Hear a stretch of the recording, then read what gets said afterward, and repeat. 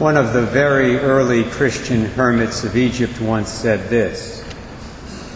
He said, "The time will come when people will be insane. And when they see someone who is not insane, they will attack that person saying, 'You are insane because you are not like us.'" The hermit who made that statement, a man known as Abba Anthony, said those words way back in the 4th or 5th century. But I wonder, did he say them because God gave him a vision of life in the 21st century? I think that's a very good possibility, since we are definitely living in a time of what I would call cultural insanity. And nowhere is that more evident than in the current controversies concerning sex and gender. Today's gospel reading, Jesus says those famous words, "From the beginning, God made them male and female." Sex, according to Jesus and the Word of God and good science, is binary. 2 X chromosomes make you female, 1 X chromosome and 1 Y chromosome make you male. And yes, there are cases of people being born with birth defects that affect their genitalia and cause confusion, but these are medical disorders that thankfully are very rare. Well, needless to say, a lot has changed in recent years. Now we are told by certain experts, put that in quotes, that when we classify human persons, we should no longer use the references of the 2 sexes, male and female. Rather, we should use the category of gender, which they consider to be a broader and much more fluid concept. This basically means that to those who believe and teach this stuff, your gender is whatever you say it is.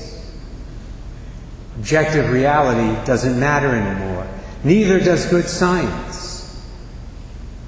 In one article I read this past week, the author claimed that there are at least 63 possible genders that a person can identify with.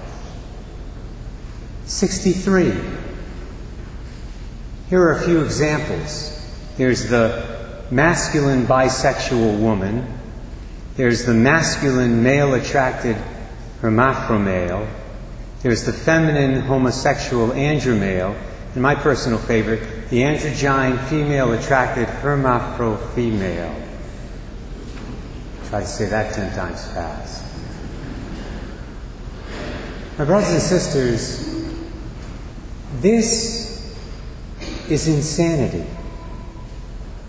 It is pure, unadulterated lunacy.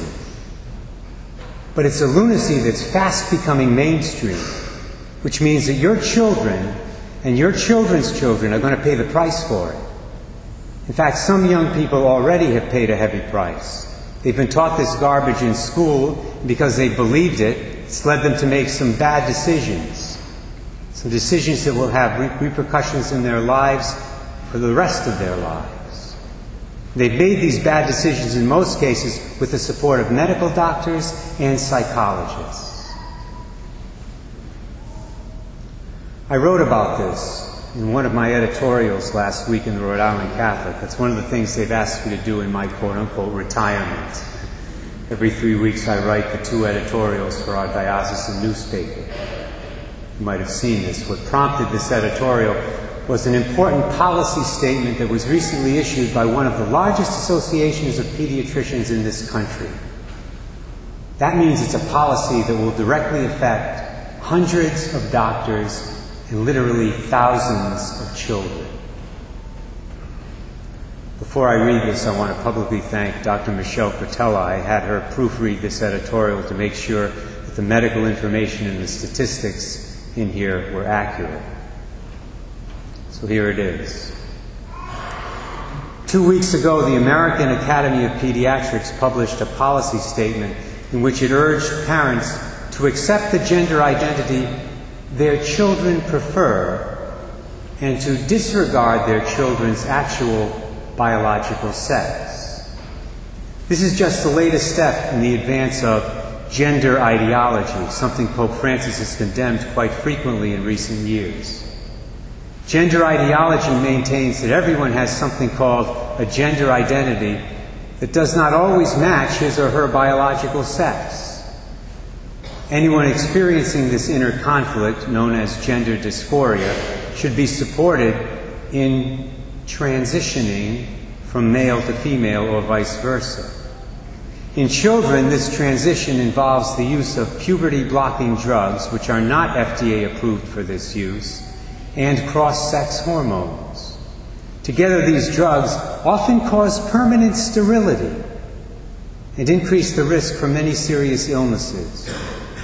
Youth may then opt for irreversible, mutilating surgical procedures to remove healthy body parts, such as double mastectomies at the age of 13 or genital surgeries at age 18. That's a pretty big price for a confused young person to pay for a psychological disorder which, with some care and counseling, would eventually resolve itself in the vast majority of cases. According to the 5th edition of the American Psychiatric Association's Diagnostic and Statistical Manual, as many as 98% of boys and up to 88% of girls with gender dysphoria come to accept their biological sex by late adolescence. We must help wounded children heal and accept the biological truth about themselves. We shouldn't be treating them as pawns in a trendy social engineering experiment by giving them unnecessary and dangerous drugs and surgeries. The leaders of the American Academy of Pediatrics who published this statement should already know this, which should lead them to revise their policy. I could have added and reversed the insanity. When the Pharisees questioned Jesus about divorce, our Lord proceeded to give them a little history lesson. He took them back in time, but not just to the time of Moses. That wasn't far enough. To clarify the Father's will concerning divorce, Jesus took the Pharisees back to the beginning of human history, to God's original plan for men and for women. That's precisely what we need to do with respect to issues related to sex and gender, at least when we're dialoguing with believers. From the beginning, God made them, not with 63 genders. God made them male and female. Accepting that clear and simple truth, my brothers and sisters, and living our lives accordingly is one of the best things we can possibly do today for ourselves, for our society, and especially for our young people, for our children. Many people will say that we're crazy. That's true. But please remember this. If everyone is running toward the edge of a cliff with a 200-foot drop, and you are the only one running in the opposite direction away from the danger, you look like the crazy one. But you're not.